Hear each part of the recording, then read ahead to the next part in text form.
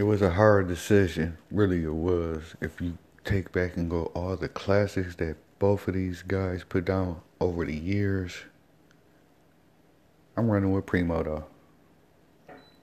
I feel like Premo has took his career and went far as he could with it.